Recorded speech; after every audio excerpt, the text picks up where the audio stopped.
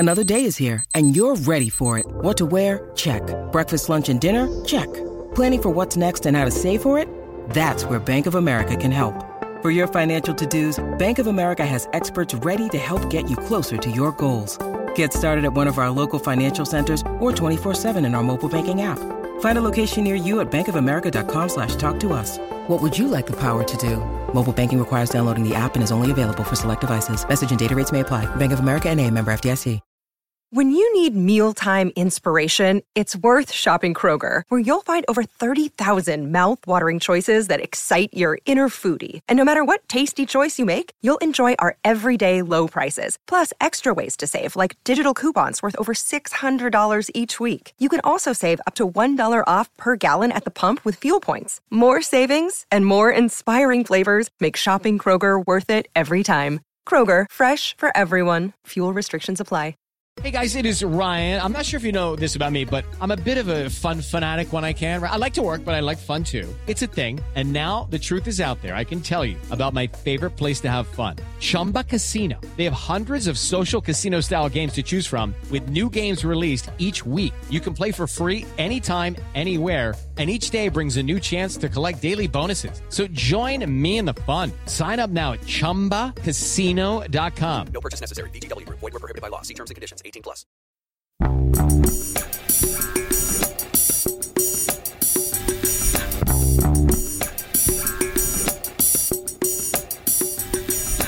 Welcome back to A Celtic State of Mind. I'm Paul John Dykes. And again, we're going for a wander round paradise where we ask the question, is there trouble in paradise? Because after that weekend, we find ourselves off the top spot.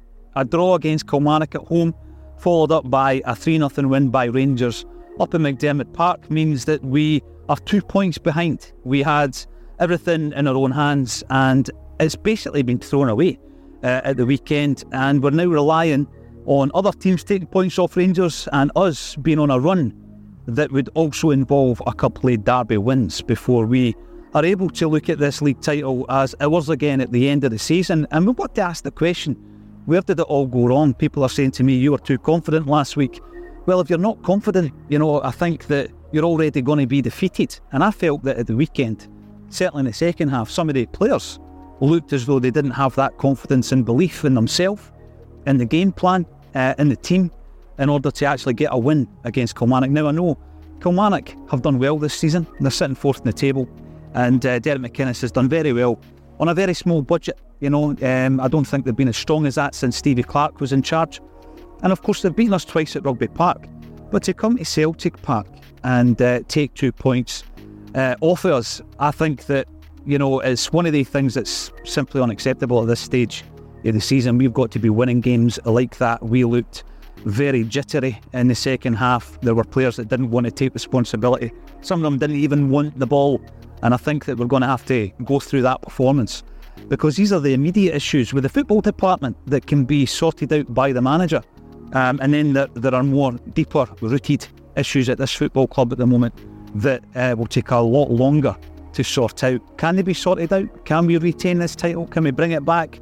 Let us know in the comments section. And where did it all go wrong? We started off well at the weekend, I felt. Change of shape continued from the game against St Mirren. I was quite surprised at that. I thought we could have gone back to the shape, because we have been pretty predictable in that respect. But we maintained the two strikers with Kyogo playing a wee bit deeper, and it worked. For me, it worked in the first half. We get the break, we get the goal through Kyogo, new lease of life since playing with two up top, and we were in control of the game. But I think going into the half-time break, you look at the side and you're not that confident that you're going to get the same side in the second half as you did in the first. The performance this season has been mainly in 45-minute spurts, and you always get the sense that you need a second goal at home against anybody. It was the same kind of feeling that I had against Ross County going in 1-0 up. We need a second goal.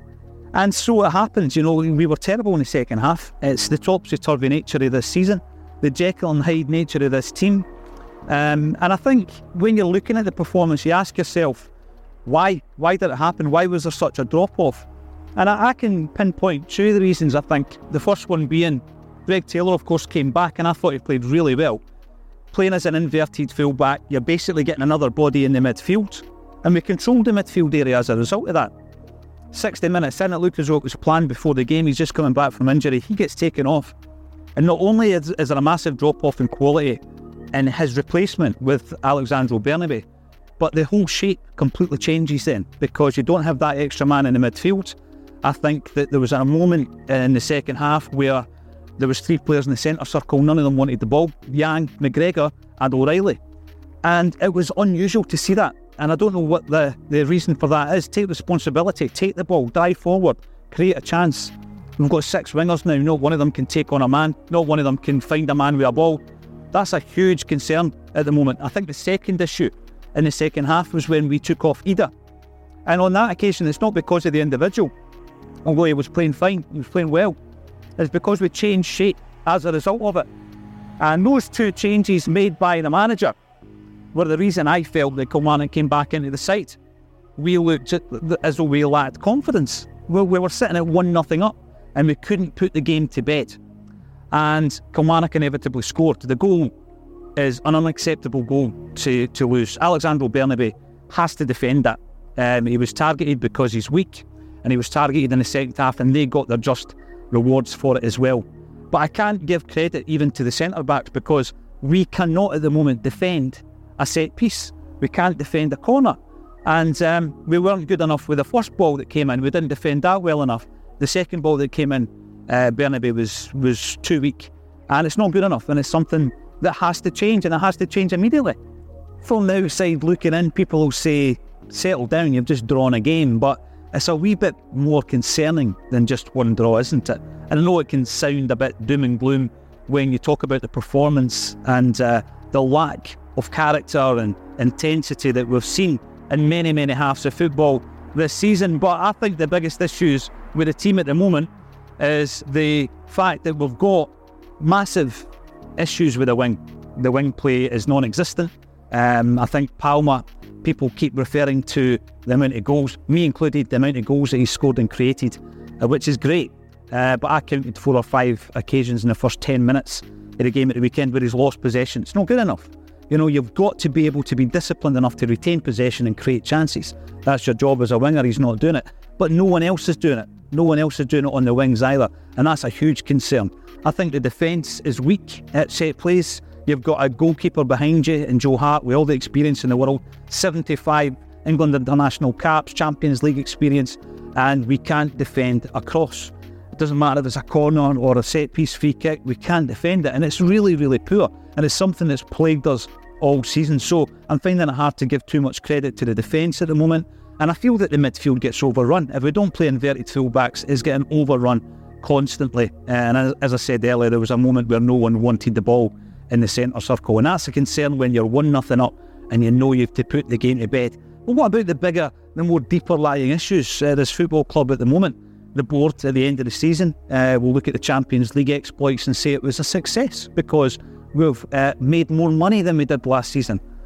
Fans don't want to hear that. We want to see the success on the park, and we've not seen enough of it this season. They will say that we've employed Celtic's most expensive manager in the history of the football club, and we've given him 11 new players with an investment of 20 odd million quid. But it's not resulted in the success on the football park.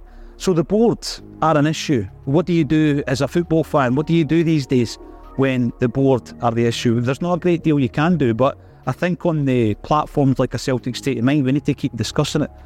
Is there an action plan? Will action be taken? We have a couple of vibrant ultra groups as well here at Celtic Park, and we need to make the feelings known. The recruitment has been shambolic for 4 transfer windows. You don't keep your job, simple as that.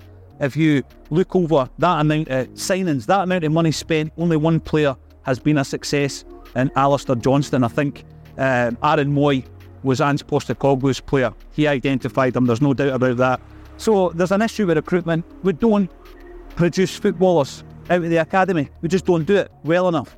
So we've got to look at why certain people are in certain positions. Are they the best in class? The people that are working in the academy, are they the best people for the job? Or is it just because they've been there for a long time or they used to play for the club? And then elsewhere in the football club, why are people getting jobs like head of recruitment when they have no track record of recruiting players. These are things that the club need to address, and they're more long-term issues. Short-term, we need to get it right on the football park, because we are now 2 points behind Rangers. The momentum has swung in their direction, and I'll tell you, if they win this league and they get access to the Champions League cash, everything that's happened in the last 12 years in terms of the financial element of it, wipe it clean. Rangers are a level pegging again. And I think that when you look at the board's comments, why you're sitting on £70 million here at Celtic Football Club, and coming out with the reason being that it's for when we don't actually qualify for the Champions League. It's a self-fulfilling prophecy this season if we don't. And it's on their heads, it's on the head of football department's heads, and you really need to make changes here at Celtic Park, both on the park, in the football department and behind the scenes as well. Let us know in the comments section your thoughts about some of the more deep-rooted issues here at Celtic Football Club. We'll go for a wee wander around Paradise, and we'll bump into a couple of Celtic fans, Joe Walker and John Mackay. You'll see here, John. Tell us a wee bit about this. This is my club back in Hamilton, Ontario, Canada.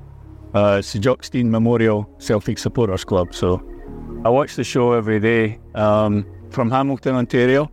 So this is a real pleasure to get to meet you in the flesh. Pleasure to meet you guys. Aye, thank you. Celtic fans wandering around Paradise, taking it in. So every time you come back to Glasgow, I'm guessing this is a wee pilgrimage for you as well. I try to come. This time's been exceptionally good because I came to the game on Saturday. The result wasn't the best, but I enjoyed the match. And then I came yesterday and had the tour, went for lunch.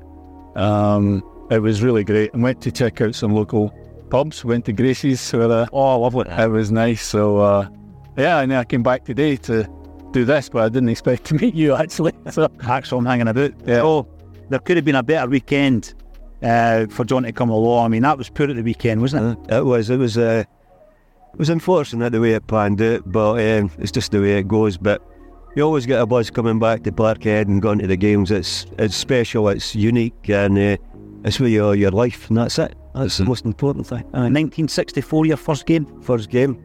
MTK Budapest. That was it, my first game, and my first cup final was when we beat Dunfermline 3-2.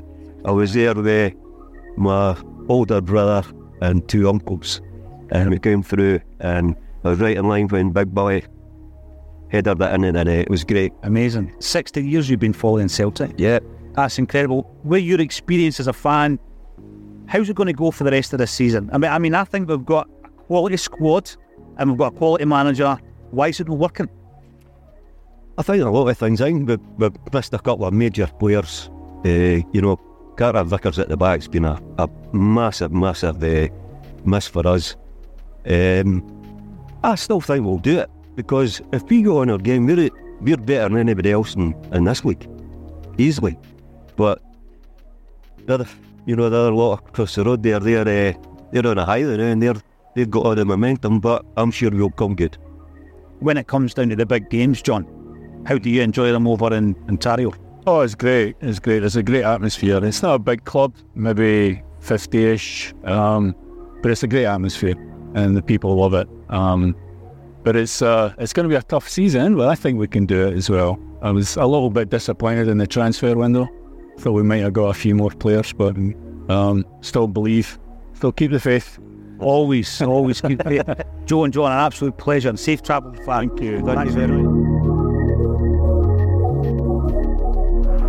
Can we finish with a positive? Well, I think the positive is Greg Taylor's back. Cameron Carter-Vickers should be back for the Motherwell game, and that really leaves Rio Atati, who I think will be the middle of March. He'll certainly be back for the Rangers game at Ibrox.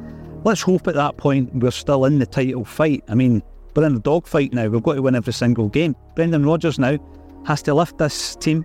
Callum McGregor, Joe Hart, the guys that are influential behind the scenes, they need to be part of that.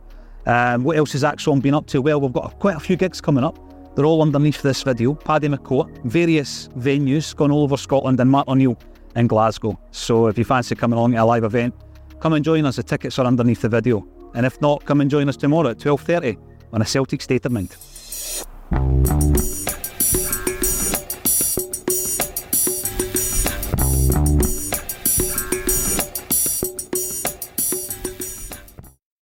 Sports Social Podcast Network. With the Lucky Land Slots, you can get lucky just about anywhere. This is your captain speaking. We've got clear runway and the weather's fine, but we're just going to circle up here a while and get lucky. No, nothing like that. It's just these cash prizes add up quick. So I suggest you sit back, keep your tray table upright, and start getting lucky. Play for free at LuckyLandSlots.com. Are you feeling lucky? No purchase necessary. Void where prohibited by law. 18+ terms and conditions apply. See website for details.